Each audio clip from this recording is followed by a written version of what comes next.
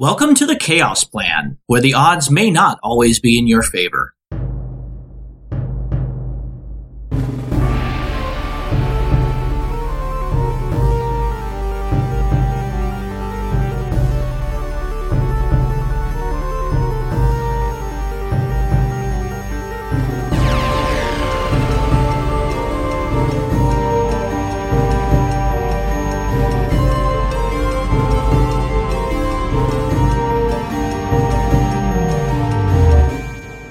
Thank you for joining us for another episode.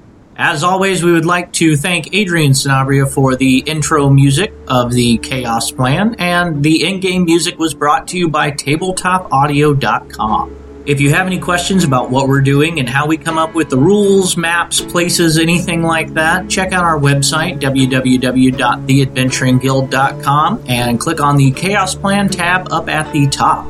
This will also give rules on character creation and how you can join the show. To join, just visit our Patreon page and donate $1 a month to get in on these games. The more people we have, the more games we can run because schedules will line up better. And by joining, you are guaranteed a spot in this campaign. We will be running lots of different groups through, hopefully very soon, and since we're keeping it on an active timeline, we should be able to keep everybody managed as far as who is playing where and when. If you are unable to join but enjoy the show, please leave us a 5-star review, as that is how we will be able to get in front of more people and have more wonderful, talented people join the show. And please feel free to share any of our posts on your social media of choice. We are on Facebook and Twitter. For both of those, just search for The Adventuring Guild and we'll pop up one way or another. So thank you very much, and we hope you enjoy the show. Thank you once again for joining us for another episode of The Chaos Plan. This week we have a new individual with us who will be taking on the mantle of adventurer as Core. Core is going to be the first individual joining us who is not originally from the Elemental Island, so I am really looking forward to introducing you to a little bit of a teaser as to what is going on the quote-unquote mainland of Arcana. So go ahead and Will, tell us about your character Core. Hey, thanks a lot, Bob. I'm happy to be here. Well, first off, Core is the homebrew race of the Hill Goliath. He is a Hexblade Warlock, but not by choice. The thing about Core is that he grew up very happy over his younger years. He spent about 18 years of his life traveling with his clan. They're a nomadic clan. They go up and over the mountains during the summer and winter on the coast, stuff like that. One day, after he married and had a child, he found his 8-year-old daughter with this glowing red crystal that was obviously enthralling her, and talking about getting souls and feeding souls to the crystal. He wrestled the crystal from her, decided that he needed to get rid of it, so he left his family. He was ambushed by bandits, so on and so forth.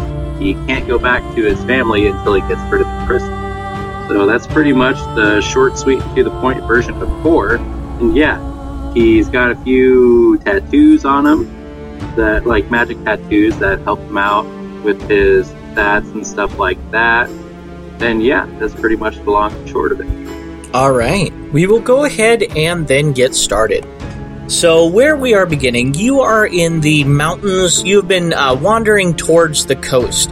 This magic crystal has been driving you for some unknown reason south, towards the town of Roseboro. You don't know 100% why it is driving you that direction, just that it is. So you are in the hills north of that area, and it's very hilly, obviously, very mountainous as you're coming down, going from steep and jagged mountains that you're used to into more rolling hills, skirting the edge in between the forest and the plains on either side of the mountain range. You approach the town. It isn't a very large town, consisting of only about 10, 12 buildings at the most, but you do know that it is famous for a very large inn. It is a very upscale, upper-class inn called the Roseboro Inn, and it caters only to the most wealthy of patrons. You would also have a small familiarity with the Ring of Brodgar there, which is kind of like a modern world Stonehenge, mysterious kind of a place. Okay. Yeah, he probably would know a little bit of something about that.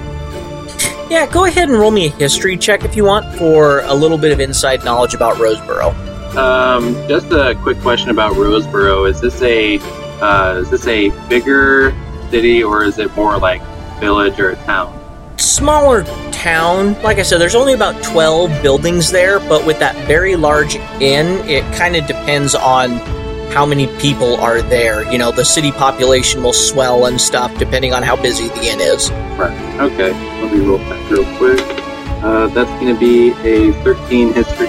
Okay, a 13. You would know from either stories of different clansmen that have traded with folks from here, or possibly hearing it, stories about Roseboro, you know, along the line. You would know that there is a very strange ring of stones on the east end of town called the Ring of Brodgar that has kind of a weird feeling about it. Nobody's quite sure what it was there for, but it has always been there. You would also know that the Roseboro Inn is a very, like I said, well-to-do establishment it's one of the largest buildings that you're going to find for hundreds of miles, consisting of 3 floors with several smaller, like, towers, not quite towers, but like a attic type room, but with a 360 degree view, balcony kind of a thing on the top of it. And you would also know that there is a very large smithy and general store in this place. It is also the only place anywhere nearby to catch a boat going anywhere. It's one of the main ports of Arcanum. Okay. I think Core would be really hesitant about approaching with his nomadic heritage. You know, like, they never really went to many towns. You know, like, he doesn't really approve of technology, so by and large they tended to avoid civilization unless they had to. You know, maybe they would have gone into town to get supplies they couldn't find in the wild here and there. But Core is extremely hesitant about going into town. But that being said, he does know that if he's going to find any answers about, you know, this crystal, he's probably going to have to go into civilization to talk to somebody. So I'm not really sure which way he'd be coming in from. I think he might just try and slip in as casually as he can, being a 7.5-foot Goliath. But yeah, he'll probably, after all he's been through, make his first stop at the tavern. Okay. As you enter into town, you'd be coming in to be as non-conspicuous as possible. You kind of would have gone out of your way just a little bit and stepped onto the main road that enters the town from the west. So you enter in from the west, and as you walk along, you notice there is a smithy to the north end of town, and that very large, it's called the Roseboro Gift Shop, but it's actually a very well-stocked, large general store. You would know that the main, I guess, tavern would be within the inn itself. They do have a very large and well-stocked bar. So you would be able to enter into the main doors of that inn, and right on the left-hand side, you would see a door opening up into a very large bar/tavern area. There is the bartender, you would hear somebody shout his name. His name would be Frederick, as one of the other patrons calls his name and kind of gestures for another ale. Frederick pours it from several large casks behind the bar before sliding it down the bar to the patron. All right. Well, I think he's going to probably find the least crowded space on the bar, go up and order a drink, and then find a empty table to sit down and just kind of survey everything for a little bit. Okay, yeah, you're able to get the mug of ale for 2 copper pieces, because it is a kind of an upscale establishment. It's a little bit more expensive than normal. So for two copper pieces, you're able to get the mug of ale or mead, and you find a table kind of in the next room. It's set up into kind of two basic rooms off the hallway, and there are several long tables in the second room. So you're able to find kind of a quieter corner with a table and sit down and kind of observe everything with your back to a wall so nobody can really get behind you. As you look around, the bar is fairly crowded, considering the size of the town. There's about as many patrons here in the inn as there are people inhabiting this location. So there's 10 or 12 other people within the room, including Frederick. Okay. I think he's trying to look around for anybody that looks of a seafaring nature that might be willing to barter for passage on their boat, the Elemental Isle. Can I make a perception check? Yeah, go ahead. And actually give me an insight check to see who seems to be legit as opposed to, pirate or whatnot. Okay. Do you want me to roll both or just one? You'd be able to tell just commonly who would be seafaring, so you don't need to do the perception. Just insight to see who's the more savory. Sounds good. That is a 3. Okay. There are 3 tables that are occupied with individuals that smell of the sea, that look like they're more of the seafaring individual, and you can't really decide which would be your best choice. So you kind of approach the first one. This gentleman is a very gangly individual, long limbs. You don't think he's whole human, half human of some variety, and he has really long, stringy hair. Long, black, stringy hair that goes down to about the middle of his back. And he's sitting at a bar, and he's kind of leaning over his ale, and he's looking very introspective about himself. You approach him, and as you get within about 12 feet of his chair, you see that he pulls out a strange-looking cylindrical device with a wooden handle on the end of it. You may have seen them before, firearms, but you wouldn't be super familiar with them. But he kind of slides it out your direction and says, "That'll be all the closer you need to get." What's the matter? Are you scared? I'm not scared, I just don't like people getting too close. Once they get within range to start swinging, you've got trouble. What do you need? I simply need passage to the Elemental Isles. I could probably find somebody that would be willing to take you. You look like you're of adequate size and stature to be able to help us out on the boat, so I don't think we'll be charging you much unless you're not willing to put your back into this trip. Well, hard work, something I'm not used to. Good, I'm glad to hear it.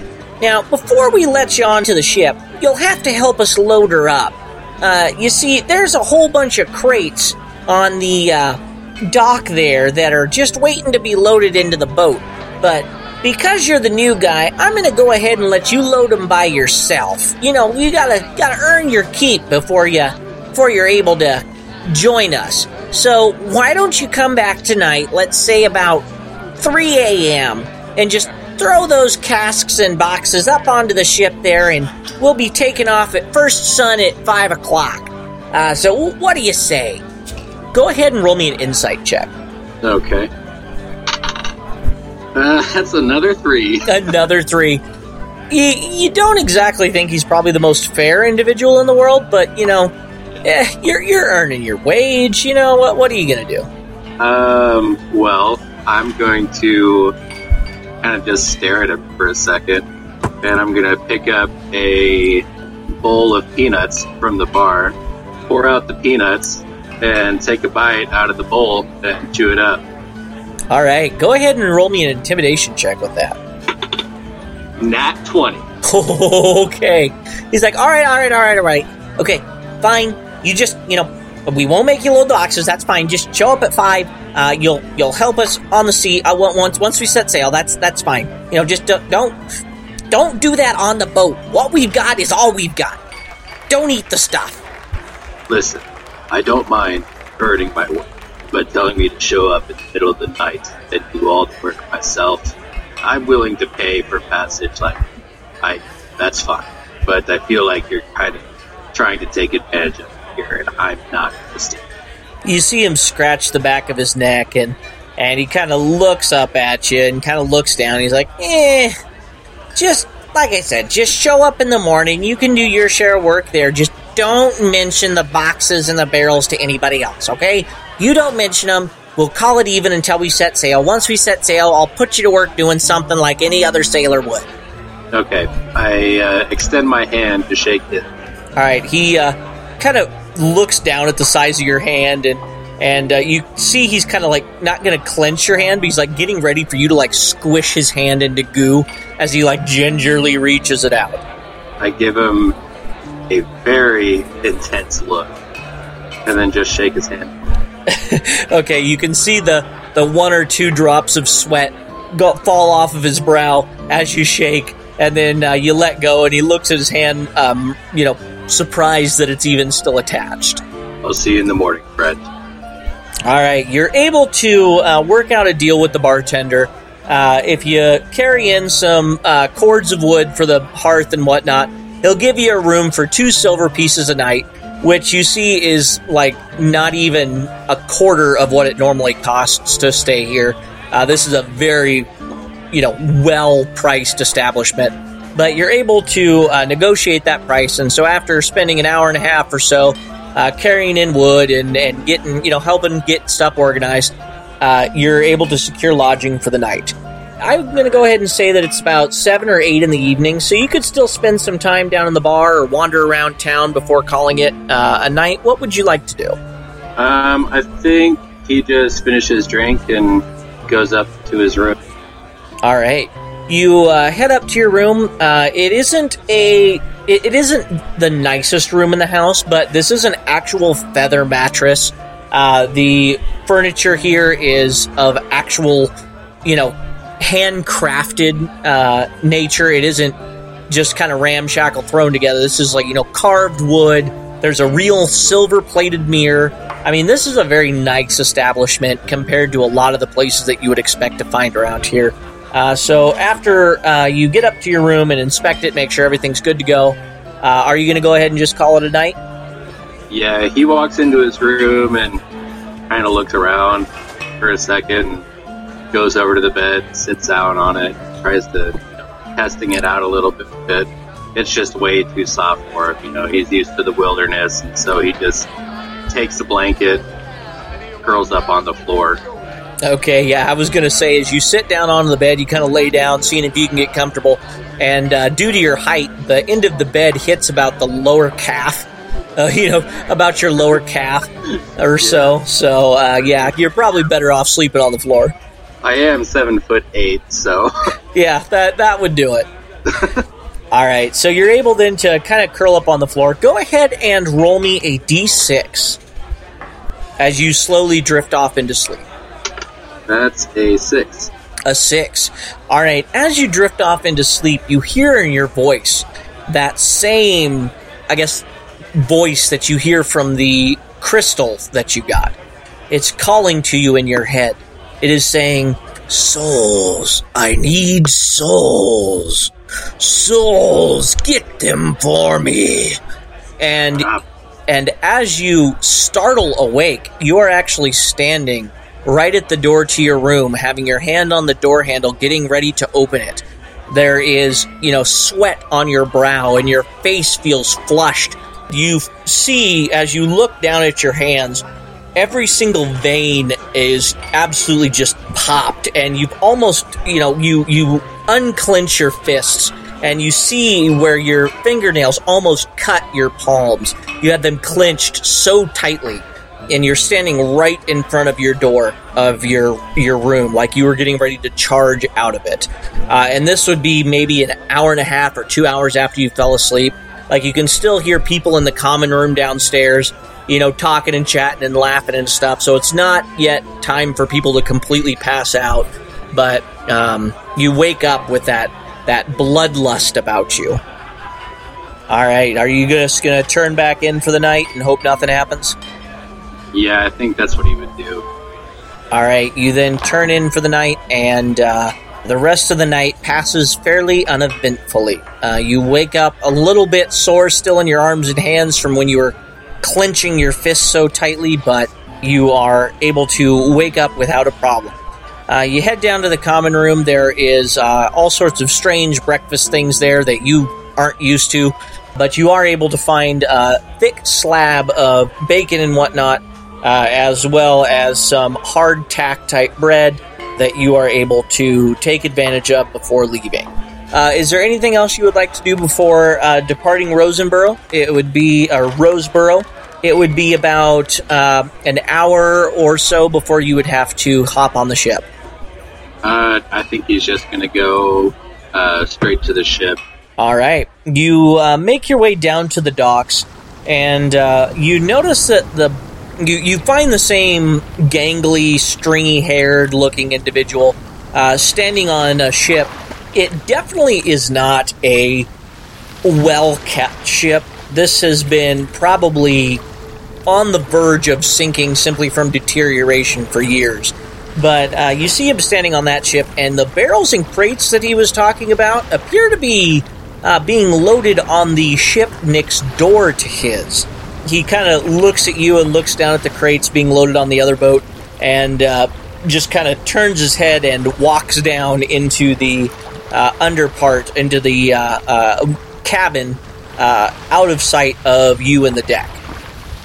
Okay, well, I think, he's fairly confused by this, but not knowing any better, I think he just starts helping load the crates to the other ship. Okay, yeah, you pick up a box and start carrying it, and you see the other people about ready to protest, but since they're all, 6 foot max, they don't say anything and let you, put one crate under each arm, and carry them up the gangplank as they're, one at a time, or, team lifting to get some of the other ones. So after about 20-30 minutes of this, you've made a couple of new friends and intimidated plenty of other sailors before heading on to your appropriate ship. Go ahead, you're going to get a point of inspiration for that, so go ahead and just mark that on the sheet, because that's awesome. All right. So you get back onto the ship, and you see that they're all kind of laughing at you for, helping out the other crew, and you notice, go ahead and actually roll me an insight check as you get onto the deck of the ship. Well, that's a 4. A 4? Oh my goodness. He's not insightful. No, not at all. So you are able to tell that the people around you seem to be, we'll call them down on their luck. They are not what you would call... If you were to walk through the streets of a town, you would picture these people as being the kind of folks that have been thrown in jail or spent more nights in jail than they have at home. They're a rough-looking crew. So you're starting to get kind of a not great feeling about them, but you're not able to, really place anything else about them. Just that you're getting kind of a on the wrong side of lawful feeling about them. Okay. He's just, for the most part, trying to mind his own business, but if anybody comes up and starts something, well... Yeah.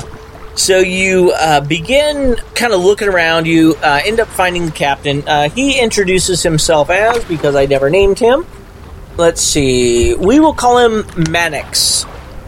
Mannix is his name.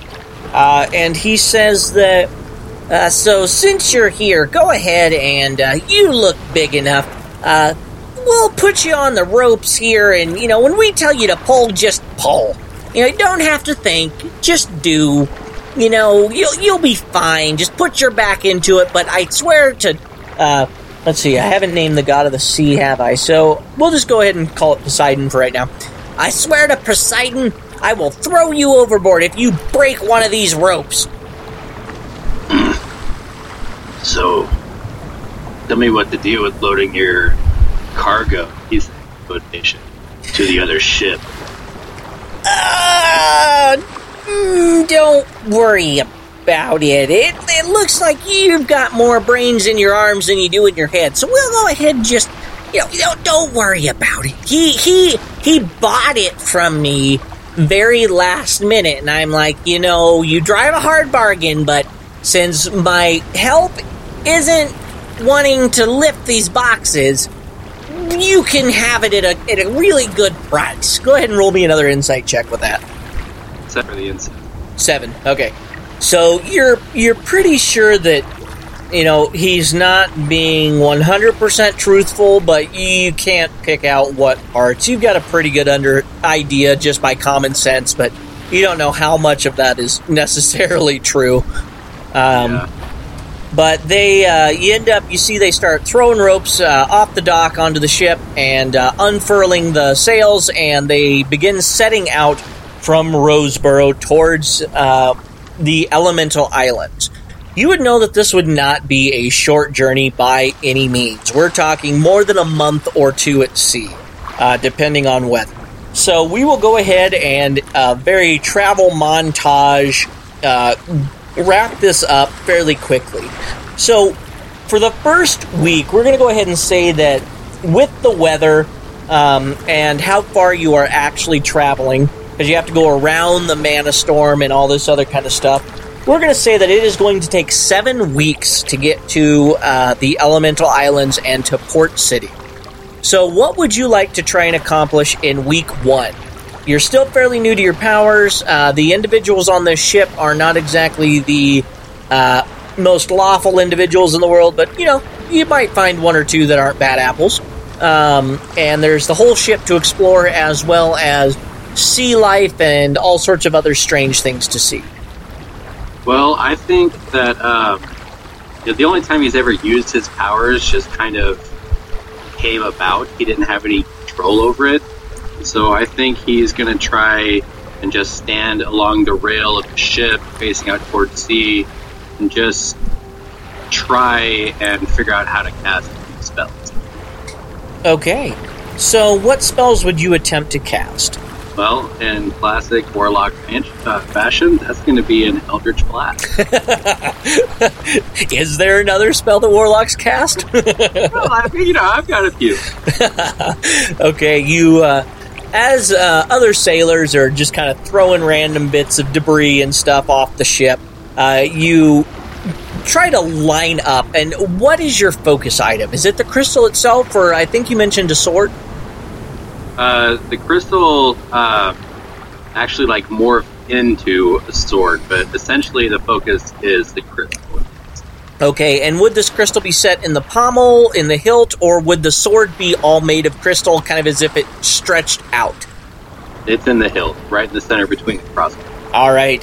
You begin focusing and channeling all of your energy and mental acuity into this this crystal in the center of it. And as you are pushing your thoughts and your power through your arm and into it, you feel that bloodlust to begin to take over. You feel that just rage, that mindless wanting to hurt, and you pull back on that, not wanting to lose control.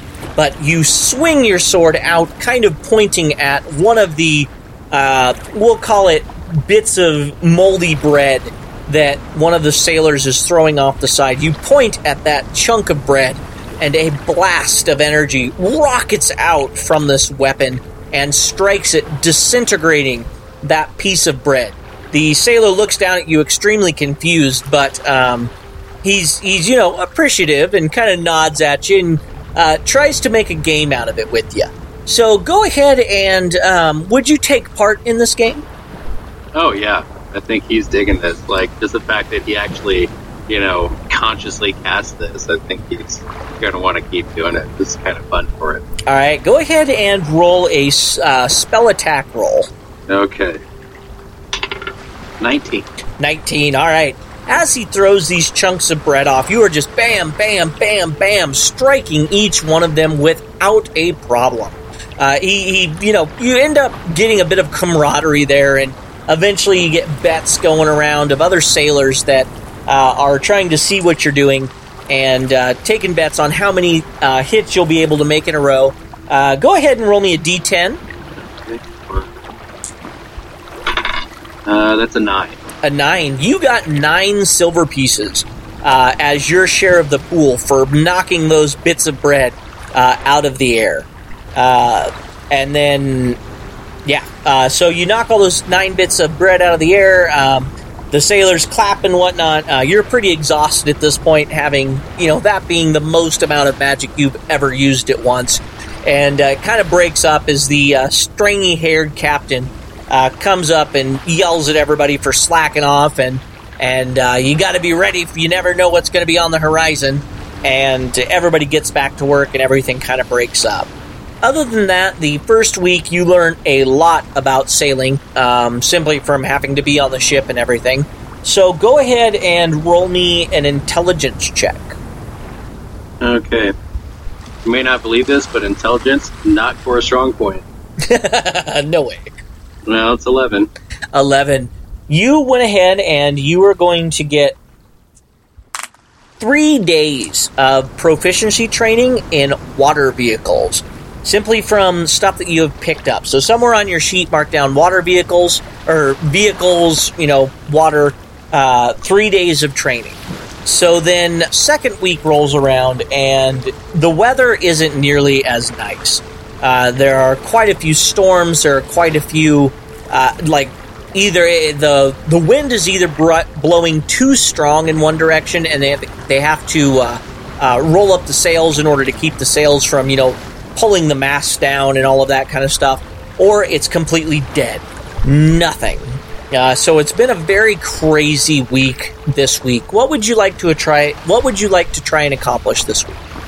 I think for this week, what he's going to want to do is probably just try and get to know some of the crew members as he's working and whatnot. Okay. Would you be talking to them mostly while working, or would you be talking to them on their leisure time more? Probably during work. Okay, and would you be talking to the ones that seem to be working the hardest, or ones that are doing a specific duty, or how would you determine who you talk to? Definitely the ones that are working. All right. You see an Aquean elf. So you see an elf, but rather than the typical long, pointed fantasy ears, these look more like gills, almost like fins almost, for ears. And you see that this individual appears to be a ship's mage of some variety. So as opposed to somebody that is big and burly and salty and has a parrot and a pointed hat, an eye patch, this individual wears more soft leathers, maybe a cloak or a robe over it, and appears to be mostly dealing with divination and navigation, consulting not only the stars, but also strange scrying type things, and they appear to always be doing something. While a lot of the other sailors, after an hour or so, when the captain gets bored of watching them and disappears into the cabin, they start to slack off. They play dice, they play other card games, or, fight, or, just horse around. This ship's mage appears to always be doing something. So when would you approach him? Well, I would probably approach him when he's going between one thing and another, like those few seconds of downtime. Okay. I'm not trying to interrupt what he's doing, more like trying to approach and help with whatever he's doing. Okay, yeah, you notice that he carries around a very large, not a bowl necessarily, but think like an outdoor fire pit. A very large brazier almost that he collects salt water in and casts his scrying spells. And normally he has 2 or 3 other guys end up helping him with that, but you see that they're slacking off and he's not able to get their attention. So he's trying to drag this large brazier back inside after completing whatever ritual he was doing. You see him struggling with it, and you go over and help him kind of lift it and carry it inside. After you do that, he says, "Oh, well, thank you very, very much. I don't think I've had a chance to meet you. My name is Linwood. My name is Linwood. What is yours?" Core. Oh, it's wonderful to meet you, Core. What brings you out here? I passage on this vessel to the Elemental Isles. in search of knowledge regarding the magic item. Oh, well, that's very interesting. You can see his shoulders, like, slump a little bit, almost in relaxation. He was a little bit worried, you think, that you might have been, like, a bandit or a thug like most of the other crew. So you see he visibly relaxes when you say you're actually there for a lawful reason, for lack of a better term.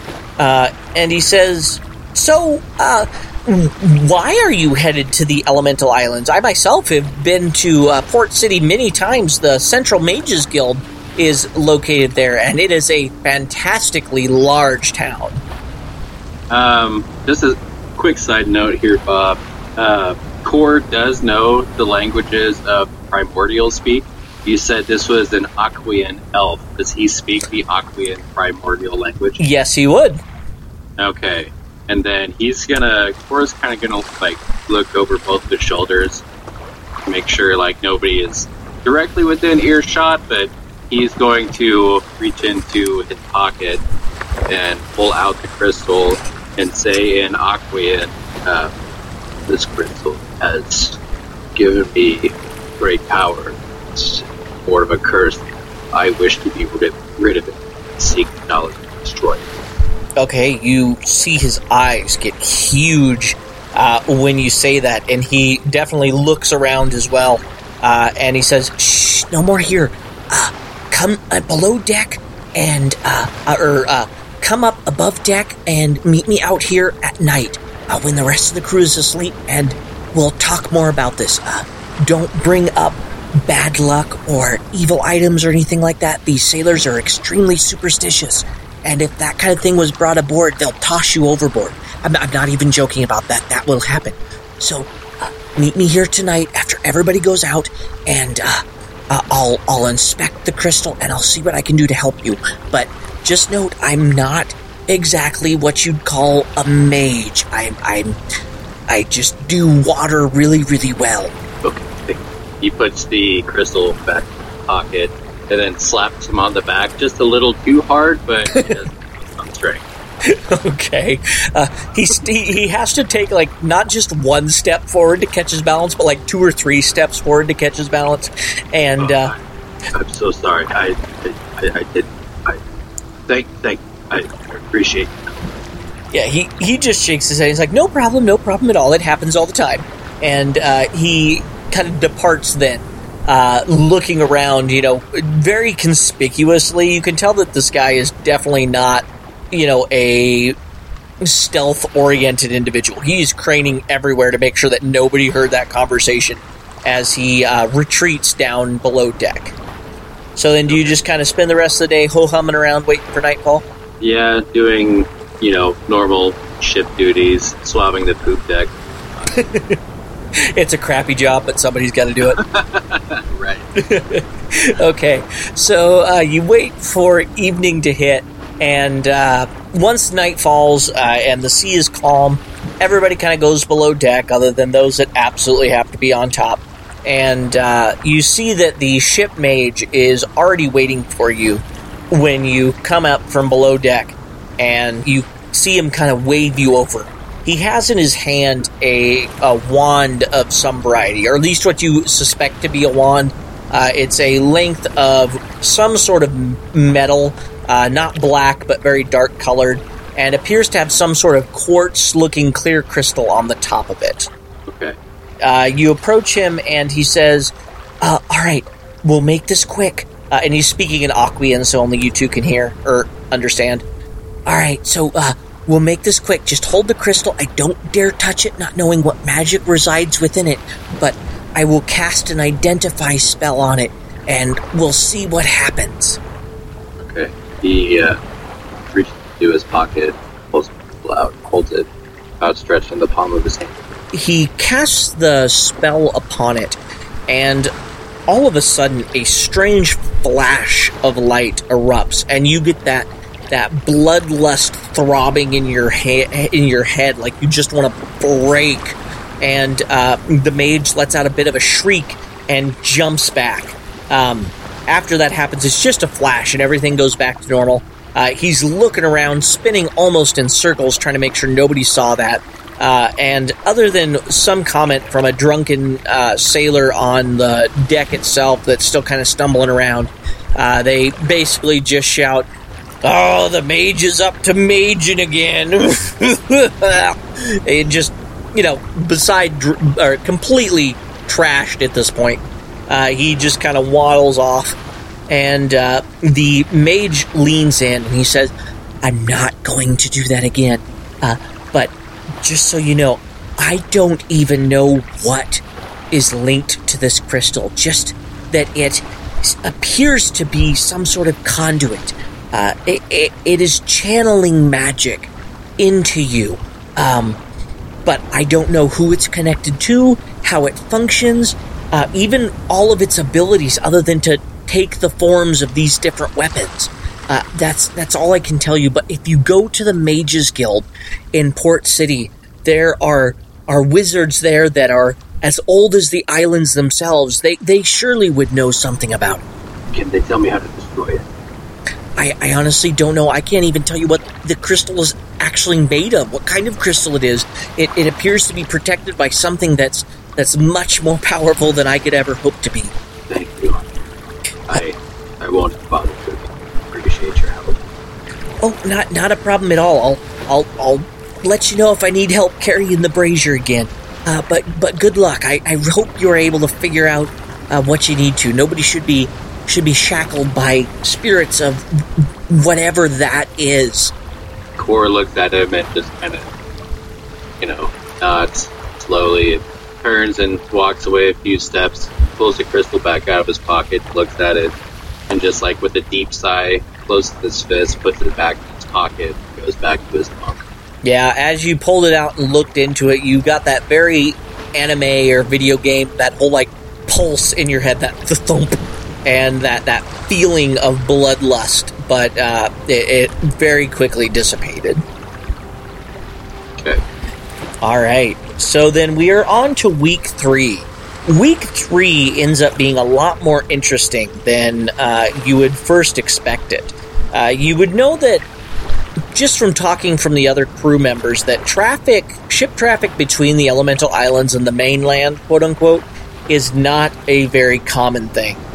You would know that most of the ships that come and go are, very large. Think like villages that you have seen would fit 2 or 3 of them on some of these ships. Just very large commercial barges in a medieval time, for lack of a better term.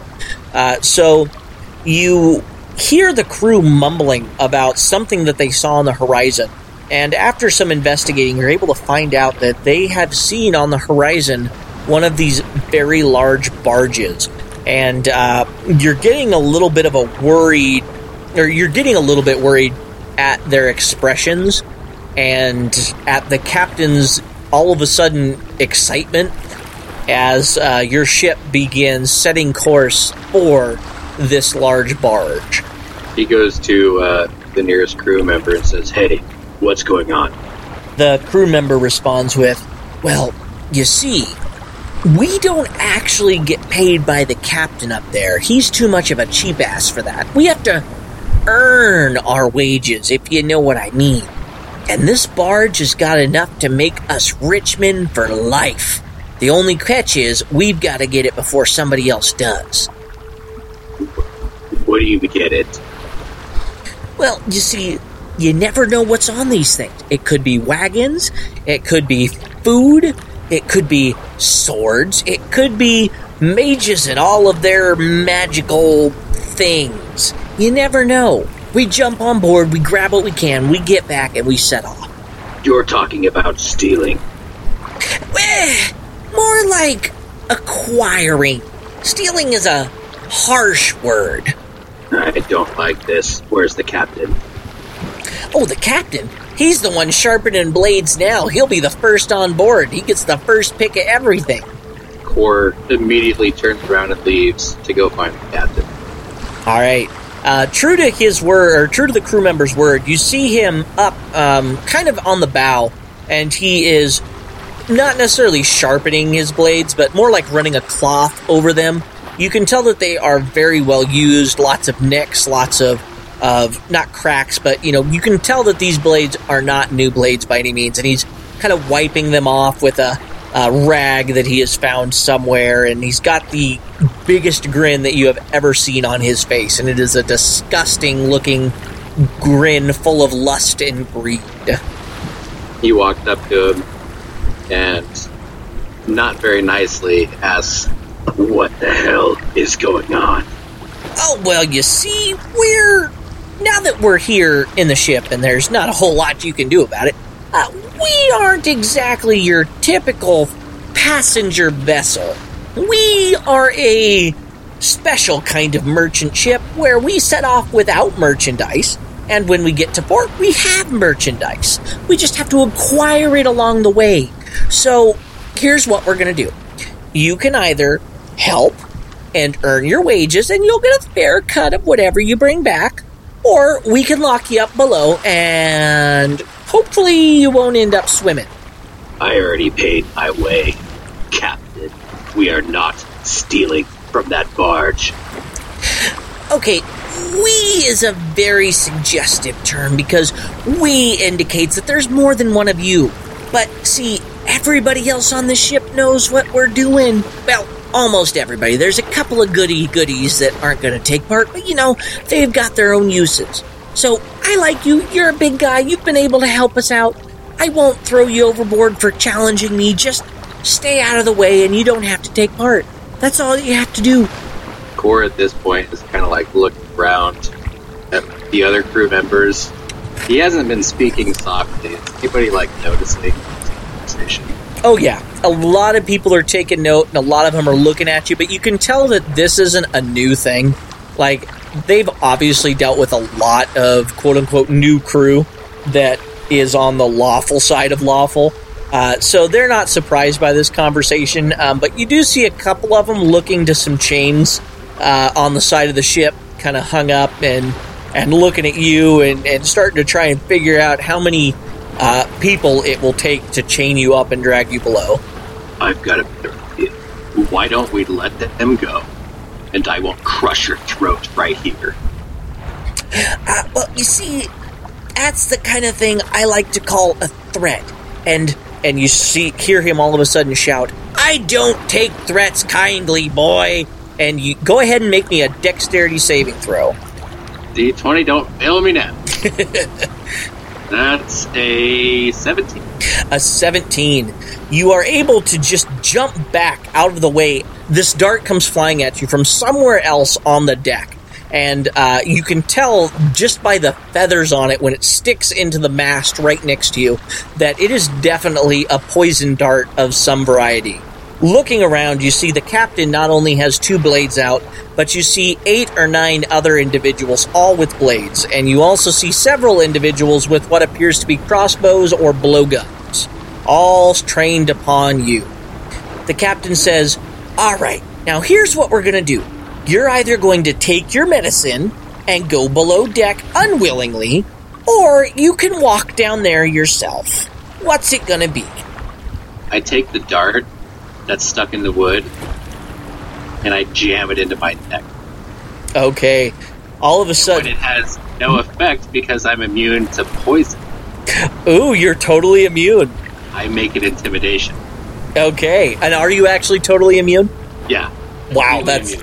that is fantastic. All right, go ahead and do the intimidation check. Intimidation. That is 23. 23. You see the captain is definitely, he's not even afraid. He is so shocked at what happened. There's just this, blank look on his face. You see of the, let's call them 14 or 15 people that are now up on deck looking at you, about 6 or 7 of them are all super oh no. Yeah. But the rest of them do still think they have a shot at taking you. So there's currently about 6 or 7 individuals that all look like they're about ready to jump you. And all of a sudden you see your friend Linwood come running up from below deck. And he shouts at everybody, calm down, let the mage handle this." and you can see that he's obviously got some sort of strange spell about him, because even though there's no wind, like, his robes are billowing about him. And he points at you, and you hear this strange string of mumbo-jumbo, and then all of a sudden, in Aquian in the middle, you hear, "Lay down and pretend to fall asleep," and then a giant string of mumbo-jumbo again, as sparks start flying from his hands. Hand on head, Cord was, like, totally ready to throw down, too. But I think he's smart enough to know that him versus 7 or 8 people is probably not going to go in his favor, so he'll play along for now. Okay, you fall to the ground with a thump? Yeah, but it's more like he dramatically just, like, lays down consciously rather than, passes out.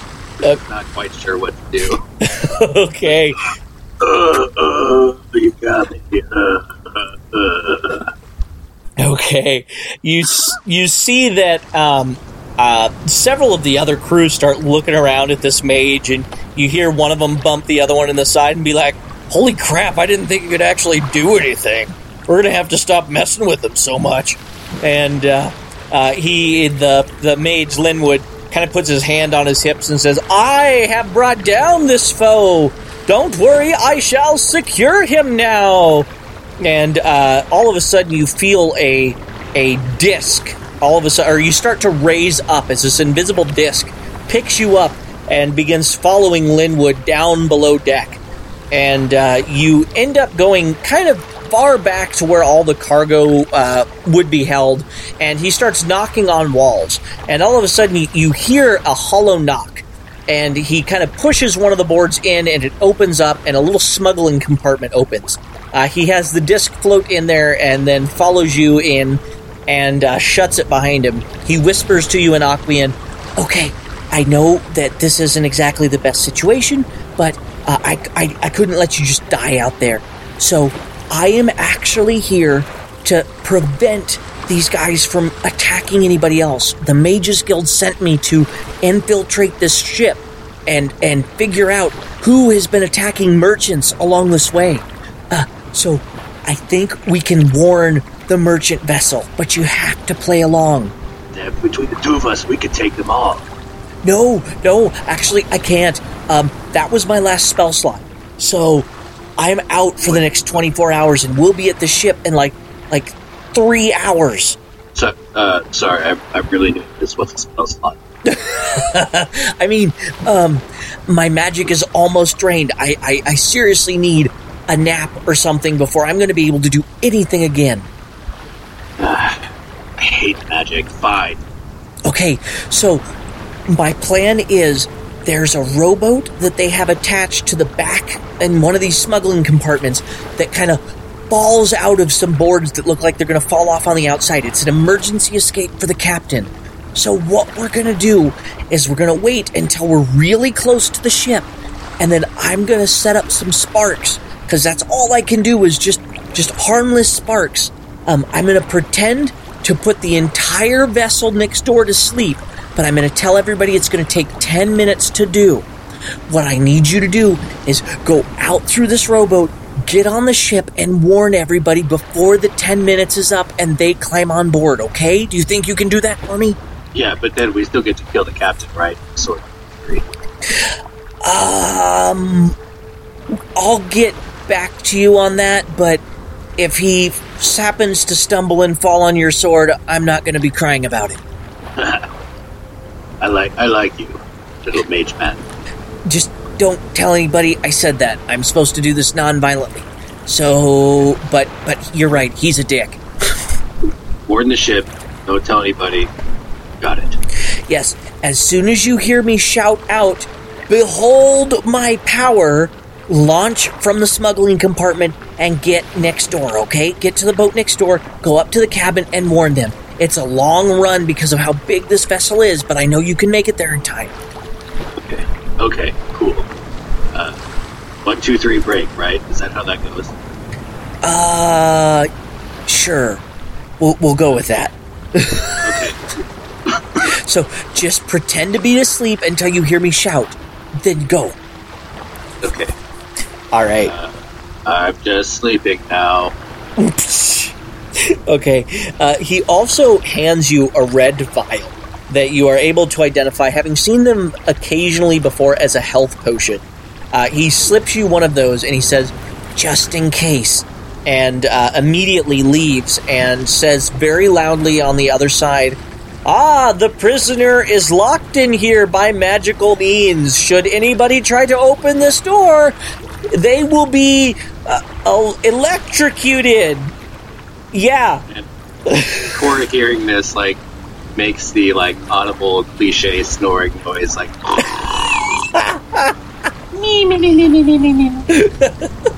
That's awesome. That is awesome. You hear just a snort from Lidwin on the other side, like he's trying not to laugh, and walks up to the top of the ship, or walks back up onto the deck. After about an hour and a half, roughly, to you, you all of a sudden hear a lot of commotion on the ship. You can tell that you're getting close to the other boat as the footfalls went from, just leisurely walking along to lots of running to lots of shouting orders.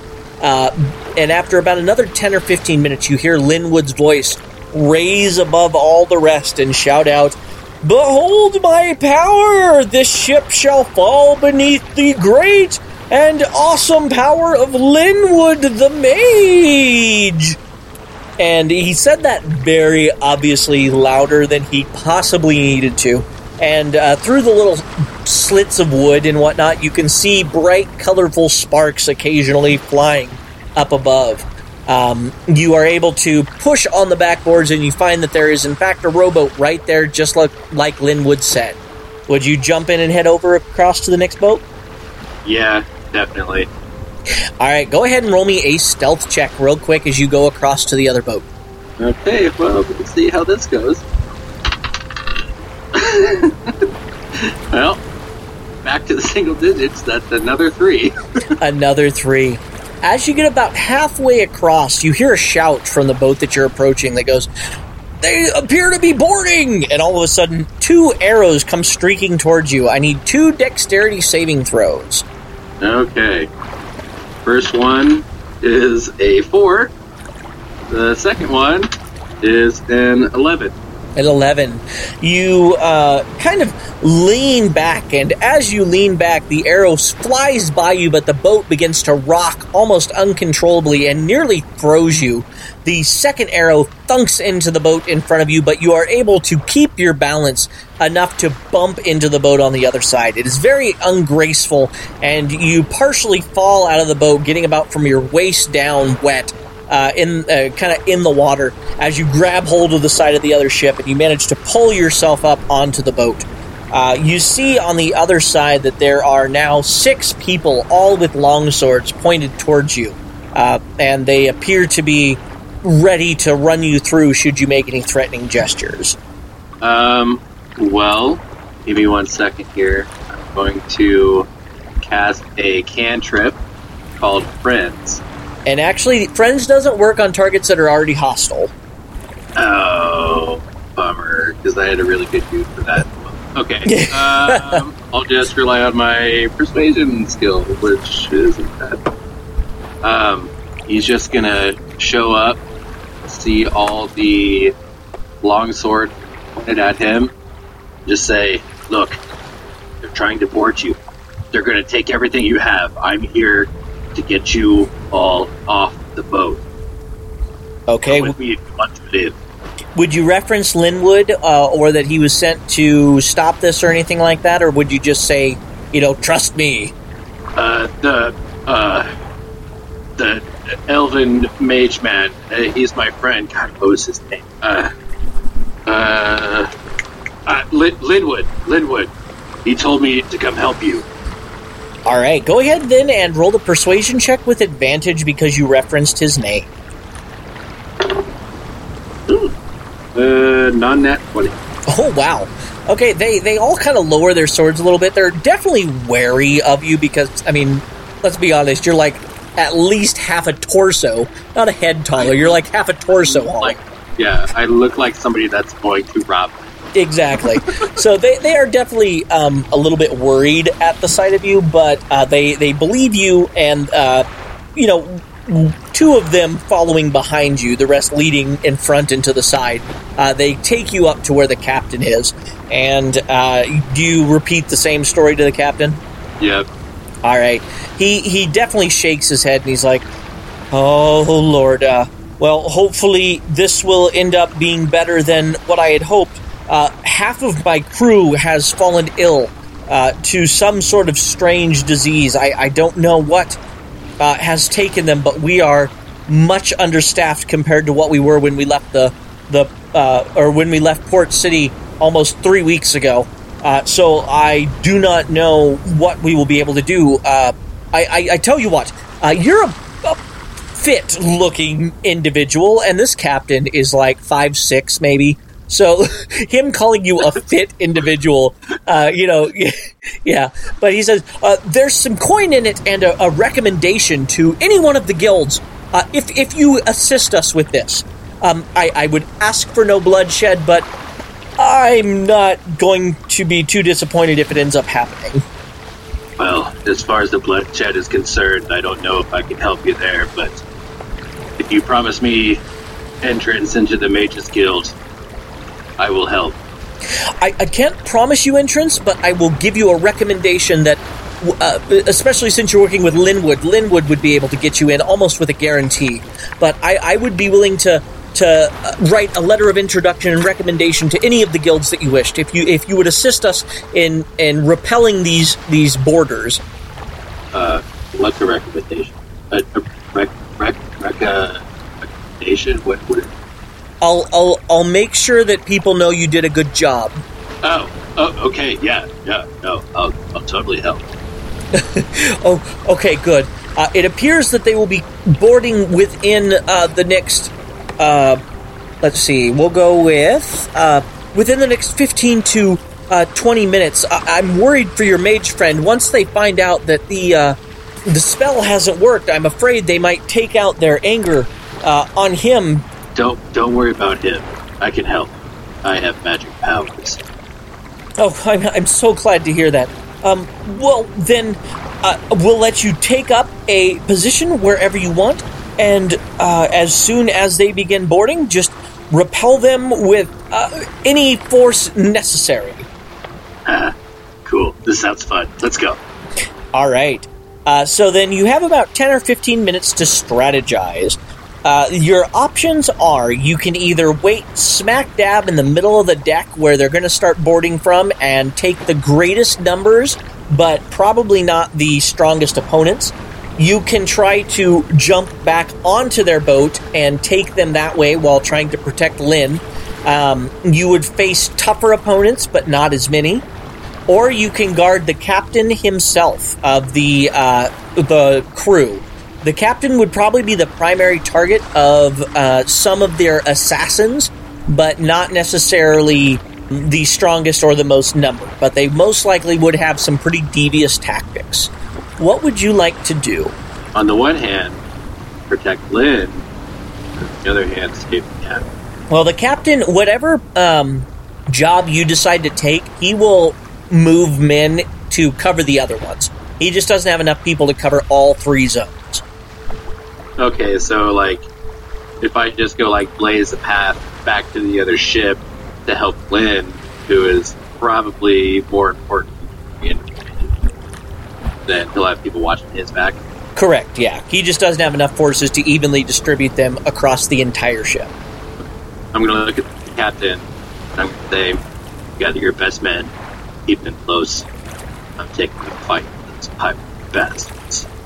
You see him pull out a very antique saber, one that probably has not actually seen the bite of flesh in more than 3 decades.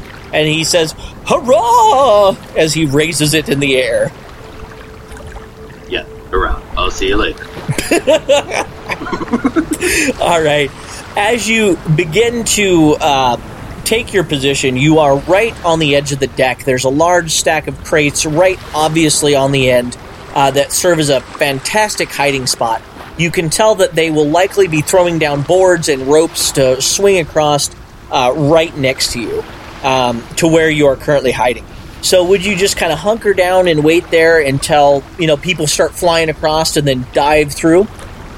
Yeah, I think he's probably going to, hide his presence as much as he possibly can. Because if people start coming over and see me, then they're going to be like, oh my god, no. But, if I just, hunker down real quick and, try to catch it by surprise, I could probably get a few of them before they know what's going on. All right. So you hunker down.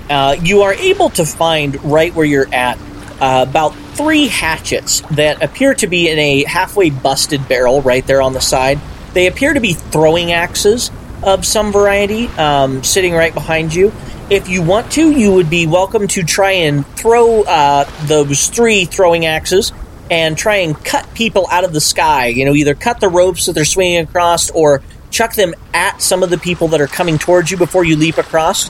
If you do that, you would lose the element of surprise on the ship itself, but you would take out 3 of the enemies before they get a chance to, or potentially 3 of the enemies before they get a chance to board the ship.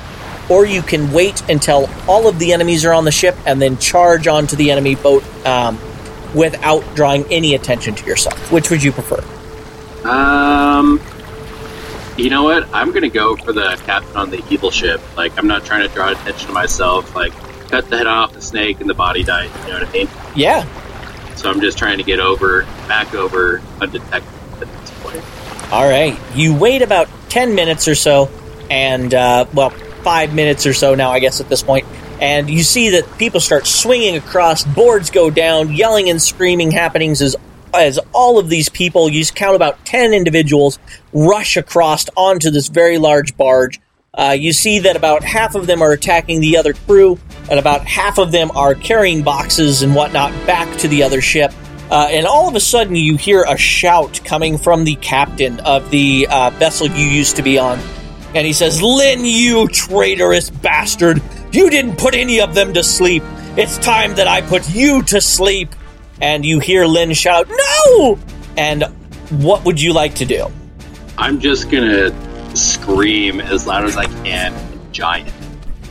Ooh. And it's not gonna be, he's not gonna understand me, but, I'm just gonna scream, whatever I want. It's not going to be anything cool, he says, I hate bullying, and it's just for dramatic effect, just to scare the guy. Awesome. Yes, it's just like when you read something in German. No matter what it is, it sounds absolutely terrifying. It always sounds angry. Why are they so bad? Shout out to all of our German fans out there. We heart you very much. Okay, so you charge across the ship, bellowing this war cry. Go ahead and roll an intimidation check, and then we will roll initiative. So go ahead and give me that intimidation check first, and we'll see if any of them end up with disadvantage. Okay, well that's going to be a 15. A 15, all right. And there are 3 enemies that you see. 2 of them have succumbed, so we're going to go ahead and call them the minions. So the 2 minions have succumbed to your battle roar and now have disadvantage on their initiative roll. The captain, though, is too caught up in his rage and rolls initiative regularly. So go ahead and roll initiative. I got a 15. A 15. All right, the captain rolled a 19, so he will definitely go first. The minions rolled a 5. So the turn order will... Oh, and then Lynn. Lynn rolled an 8. So it will go the captain, you, Lynn, and then the minions. So we will go ahead then and get started. The captain is going to go ahead and then... let me pull up his attack here. There we go. The captain is going to go ahead and swing down his sword at Lynn. And... Actually, that would normally hit, but Lynn... Lynn used all of his spell slots. So, Lynn, unfortunately, takes that blade and deals to him 7 points of slashing damage. And Lynn goes down to 1 knee. He is not dead, but that definitely did not do him any favors. We then move on to you. You would be about 20 feet away from the captain, and there are 2 minions standing between you and the captain about 10 feet away. Okay. Well, Core is just going to charge right towards the captain. Okay. Pulls his shield off of his back and pulls the crystal out of his pocket, which turns into his black-hilted, silver-bladed bastard sword. Awesome. I think what he's going to do, he's going to cast Hexblade Curse on the captain. Fantastic. Which does, hold on, let's see, here it is. Hexblade Curse. It's a bonus action. I gain a bonus to damage rolls against the cursed target. Bonus equals my proficiency bonus. Any attack roll I make on the cursed target is a critical hit, 19 or 20. If the cursed target dies, I regain hit points equal to my warlock level plus my charisma modifier. So, I cast that on him, and I'm just gonna swing at him with that longsword. Fantastic. Go ahead. 16? 16 would definitely hit. Okay. And that's going to be 7 slashing damage on the captain. All right. The captain definitely didn't enjoy that strike, but he isn't doing too bad. And as you passed by those 2 bandits that were between you and the captain, you would take 2 opportunity attacks. Okay. The first one is a 12 to hit, Does not. and the second one was a 2, so that definitely won't hit. Yeah. All right, so you charge past them. That roaring bellow was definitely enough to throw them off guard as you ran past. Lynn, it is now on then to Lynn's turn. Or was there anything else you were going to do on your turn? Nope, that's my full turn. All right, Lynn goes ahead and he stands up, and he kind of shaky on one foot. But you can see the relief in his eyes when he looks at you standing there, and he says, "Time to throw you back to the sea, you old bastard!" And he shoots a blast of blue energy at the captain. It will hit, I think, +4. Yep, so it hits the captain's AC. And this bolt of freezing energy strikes him, dealing 2 points of cold damage to him, and he does appear to be slowed a little bit as frost begins to freeze his clothing and stuff around him. We then move on to the minions. The 2 minions then are going to attack you from the back. So they will gain advantage on this attack because they have flanking. The first one will miss. Highest was a 12 again. Second will hit. That was naturally an 18, +3. So then the 1 bandit minion does to you 3 points of slashing damage with his scimitar as he strikes you across the back in 1 shallow cut. Okay, 3 points. Okay. We then move on to you again. Oh no, we then move back onto the captain, don't we? The captain lets out a roar of rage, and you see that the 2 minions behind him seem to be pumped up a little bit. They are definitely going to do a lot more damage this turn, whether from threats or from promise of reward. He has done something to motivate them. We then move on to you, Core. Okay. And they're all like right on me, right? Yes, you have 2 minions behind you, and then the captain is between you and Lynn. How does Lynn look? Lynn's looking not great, but he can probably take another hit like that from the captain. We'll call him about bloodied. He's definitely got a hell of a gash across his chest, but doesn't appear to be in any mortal danger yet. Here. I'm just going to... You know what? It's Warlock time. I'm going to cast Eldritch Blast on the captain. Okay, go ahead and describe how you cast this spell. So, basically what happens is Core takes that hit, and everybody's turning on him and stuff like that, you know. And he raises his sword arm to bring it back down on the captain, but the crystal starts glowing, and instead of like making an attack with the sword, it just like glows, much like it did in my backstory, and just when he swings the sword, it just sends that bolt of energy right to it. All right. Well, that's a 12. A 12, not quite enough, unfortunately. As you go to launch that energy, he smacks your hand away, or smacks the blade just enough out of the way that it rockets past him. You got lucky. Yes. Won't be. We then move on to both bandits. Both bandits are definitely pumped up and swing down at you. First one won't hit with a 13, at least I don't think. No.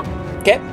Second one, that one will hit, I think, 15. No. 15 won't hit, okay. No. Awesome. So you managed to get away, and you notice that they, whatever focus energy that they had slowly dissipates from them, and they kind of shrink down in size a little bit. So then we go on to... Oh, no, wait. It would have been Lynn next. So then Lynn goes ahead, and he's going to once again, he's just going to blast the captain. Actually, you know what? He's going to go ahead and drink a potion. He's like, "You've got this, Core," and he pops a tube of red liquid and tosses it back, and he is back now up to full health. So he is good to go. And then the bandits go ahead and do their round like normal. So we then move on to the captain again, I believe. Yep, and the captain is going to go ahead and, in a fury, strike down at you recklessly. That will definitely hit with a 17 plus 4. Yep. And he deals to you... Wrong dice type. It's a D8, not a D... Or a D10, not a D6. And does 8 points of slashing damage to you as he brings down that saber with a great arc. Okay. All right, we then move on to you, Core. The captain is definitely not looking good. The two bandits behind you haven't been touched yet, but they look like wimps. Okay. So taking that hit, which was a fairly significant hit for Core, but also noticing that Lynn took that health potion, Core is just like reeling back from that hit. He raises his sword in the ground and just jabs it into the deck of the ship. And he's casting Arms of Hadar. Ooh. You invoke the power of Hadar, the Dark Hunger. Tendrils of dark energy erupt from you and batter all creatures within 10 feet of you. Each creature in that area must make a strength saving throw. On a failed save, the target takes 2d6 necrotic damage and can't take reactions until its next turn. Successful save, they take half damage, suffers no other effects. Cast a spell at spell slot second or higher, the damage increases by a d6. So, if they fail, they take 3d6 damage and are restrained half as much on a success. Fantastic. So then we'll start with both bandits. They have +0 to this. So that is a 9 and a 12. Both fail. And then the captain, he has a +2, so that is a 17. Okay. And Lynn... Lynn critted it. I don't know how the little bastard did it, but Lynn critted it. Yeah, Lynn! All right. So go ahead and do this damage. Roll that damage, that beautiful beam footage. Here we go. So that's going to be 11 necrotic damage total, or half as much. I kid you not. Both bandits have exactly 11 points of health. These tentacles grip around the necks of the bandits, and all of a sudden, in a simultaneous sickening crack, both of them fall to the ground with their necks at weird, odd angles. And you said half as much on the captain? Yeah. The captain is barely standing. Like, there is not a closer to death that he could be. Lynn is also not doing great, but he's about where he was before he chugged the potion. But the captain is about as close to death as death can get. All right. The minions are now dead. Oh, but it is Lynn's turn. Lynn is going to say, "Oh, damn. I wish I had a little bit of warning with that. I'll go ahead and I'll finish this off." And he pulls from his belt a dagger. And this dagger doesn't appear to be as much of a blade as it does a needle. And he jabs it into the neck of the captain. Let's see if this hits. It does. So he is able to jab this into the neck of the captain, and the captain needs to give a Constitution saving throw. Oh, damn, he passes. So he starts to, droop. You see his eyes roll back into his head, and he starts to fall forward, but he slams his hand down in a roar and pushes himself back up. He still takes the dagger damage of 2 points, but is not down yet. The bastard yet lives, and it is on to his turn. He sweeps his blade across Lynn for trying to jab him in the neck, and strikes Lynn. No. Oh, shit. Lynn takes 11 points of slashing damage, and with a gurgle in his throat, he falls to the ground. We move on to you, Kor. You killed my friend. Prepare to die. And that's going to be 17. 17 hits. How do you end this? So basically what happens, as this dude takes his sword and sweeps across Lynn, Kor just grabs it by the back of his neck and turns to face him. And, like I said, you killed my friend. Prepare to die. And he raises his long sword up. And as this person is staring at him, eyes wide, mouth open, he just shoves the sword through the back of his throat. Oh, God. And then slashes. Oh, man. The captain falls to the ground with a thud, and it is just gore fest. Would you like to very quickly search Lynn or try and stabilize him? Yeah, immediately he just he looks at the captain for a second, kind of catching his breath, drops his sword, looks to Lynn, and it starts to just do whatever he can to stabilize him. He doesn't really know what he's doing, but he's trying everything. All right, go ahead and give me a medicine check then. No, that's a 2. No! A 2. You aren't able to stabilize him. Lynn makes his first death saving throw and fails with a 2 as well. Do you want to search Lynn's body or try again with a medicine check? I'm going to keep trying. Try again. Stay with me. Stay with me, Lynn. Don't give up on me, Lynn. That's a 12. A 12. Oh, you stabilize him. You are able to, in a choking manner, you are able to put enough pressure on his throat region that the bleeding eventually stops and his breathing becomes shallower but steady. And eventually, a member of the crew from the other boat pours a health potion down his throat, having seen what happened, and is able to stabilize Lynn enough to drag him over to the other ship, and you guys are able to seek refuge there.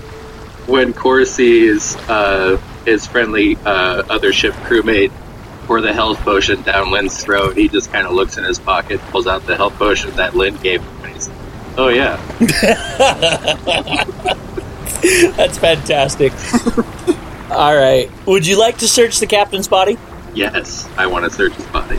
All right. You search the captain's body, and you don't see anything major of note. His scimitars, while, very personalized, for lack of a better term, don't appear to be worth anything or anything major like that.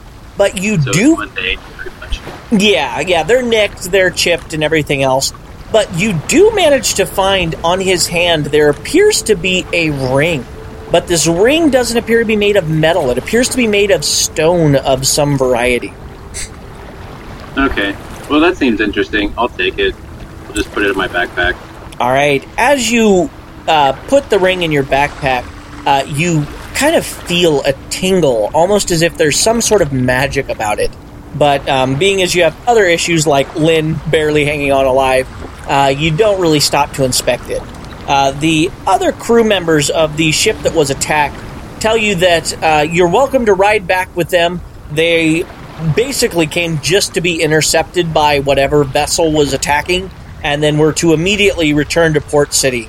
The ship that is they have taken as many prisoners as they can, killed the rest, and they will burn the ship after moving all the supplies over so that this pirate vessel can never again attack another merchant ship. Do you help them move boxes and that kind of stuff around and then set back on sail towards Port City? Yeah, I'll help them with whatever they need. All right, you kind of as a cool down from that workout, carry a couple of large crates and boxes around, help them shift things around, show them the smuggling compartments, and you guys are able to pick the vessel almost completely clean. Of the whole crew that was with you when you first left Roseboro, there were only 4 survivors that were chained up and thrown below deck, as well as Lynn survived, but he's obviously on the side of good along with you. And you guys are able to start making your way back towards Port City. The last thing you see as you head down that way before the ship turns is the bright flames and all sorts of strange multicolors from the different goods that were not able to be salvaged, and the strange magics and other various things changing the color of the fire.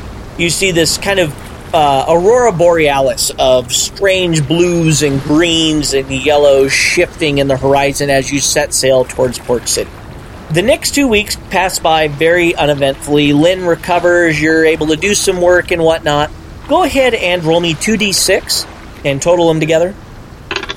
That's a 7. 7.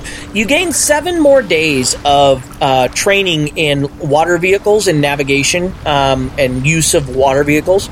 So you're well on your way, about, I think it's 120 days to learn a new skill, I think. And you guys are in the last stretch of Port City.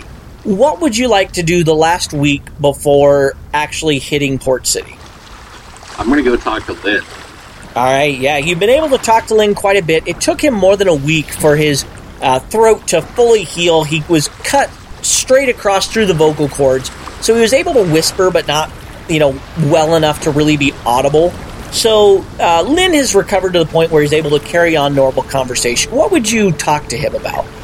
Well, just basically, as he said, I've had chances to talk to him over these past few weeks, but I think this is the first time Core actually goes up and says, "Hey, thanks for helping. Thanks for not, killing these people. And, thanks for helping."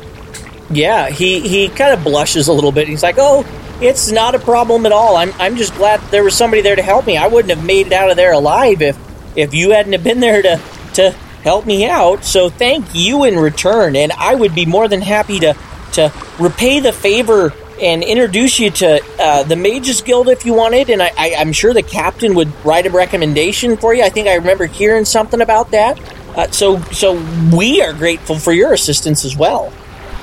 Then, look, if you don't tell me anything, my friend, I would have been just as dead without your help. I'm grateful for you being in the right place at the right time, for me being in the right place at the right time, that we could put a stop to these damn pirates. Oh, well, thank you very much. There's got to be something I can do to help you. Any strange magic items you may have picked up, or a potion you need brewed, or strange and forbidden knowledge that I could answer? There's got to be something I can do to help you out. Well, actually, I did get this stone ring off of the pirate captain. I pull it out of my bag and I show it to him. Oh, this appears to be something very strange indeed. Just give me just a moment, and he pulls out that rod again that you saw him use the last time, and he begins channeling his energy into it. You have the Ring of the Fist. You are proficient in unarmed strikes, and they do 1d6 of damage. Is that bludgeoning, I'm assuming? Correct, yes. Okay, cool.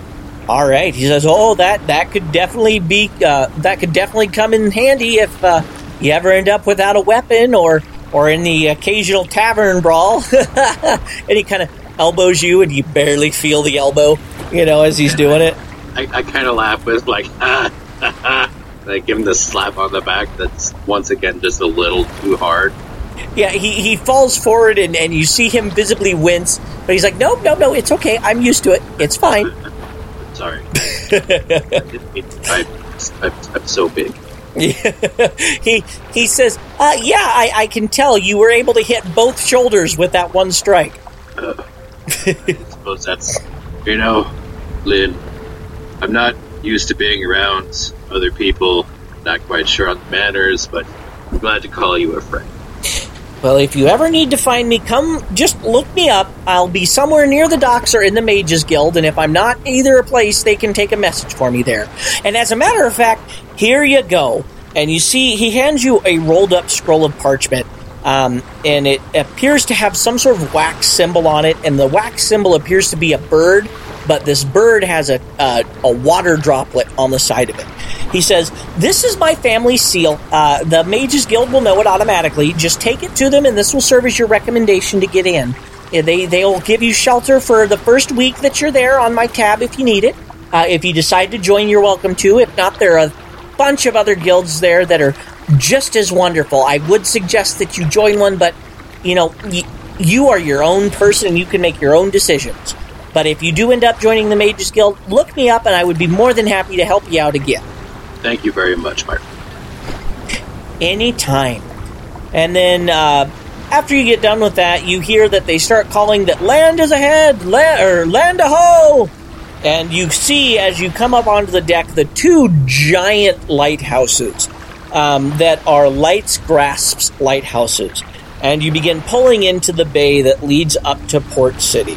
As you get up onto the deck and you're taking in the sight of this sprawling metropolis, you are able to get your recommendation from the captain, and he once again kind of salutes you with his very worn saber and says, good luck, my friend. I wish you well. And you approach Port City on the 23rd of Planting. So, is there anything else you'd like to do or say last minute before we wrap this up? In-game? No. I think that's... All right. Thank you very, very much, Will. This was a blast, and I'm glad to have you on. It's been a ton of fun, and I love that we are finally able to get Arcanum teased. Even the tiny bit that we did tease it, we were able to get Arcanum kind of worked into here, and it can be a place that you can eventually come back to and hopefully be able to do something about your family situation. Yeah, well, we'll see how the dice roll and how things play out. Even though the odds may not be in my favor, Or is still just as determined. Thank you for that. All right, we will go ahead and say goodbye here. All right, thanks, Bob. Yep, thank you. Thank you for listening to this episode of the Chaos Plan. We really hope that you enjoyed it, and since we are doing group games now, we are going to very quickly start getting episodes out there on a regular basis. If you want to take part, please visit Patreon, donate, and you can get in on this guaranteed. We already have the next batch of players getting ready to go for the next game, and we're already looking at the different DMs that are going to be taking part. Both Braden and Mike have committed to doing games so far. So if you want to get in on that action, please just join our Patreon. Thank you, and we hope to see you next game.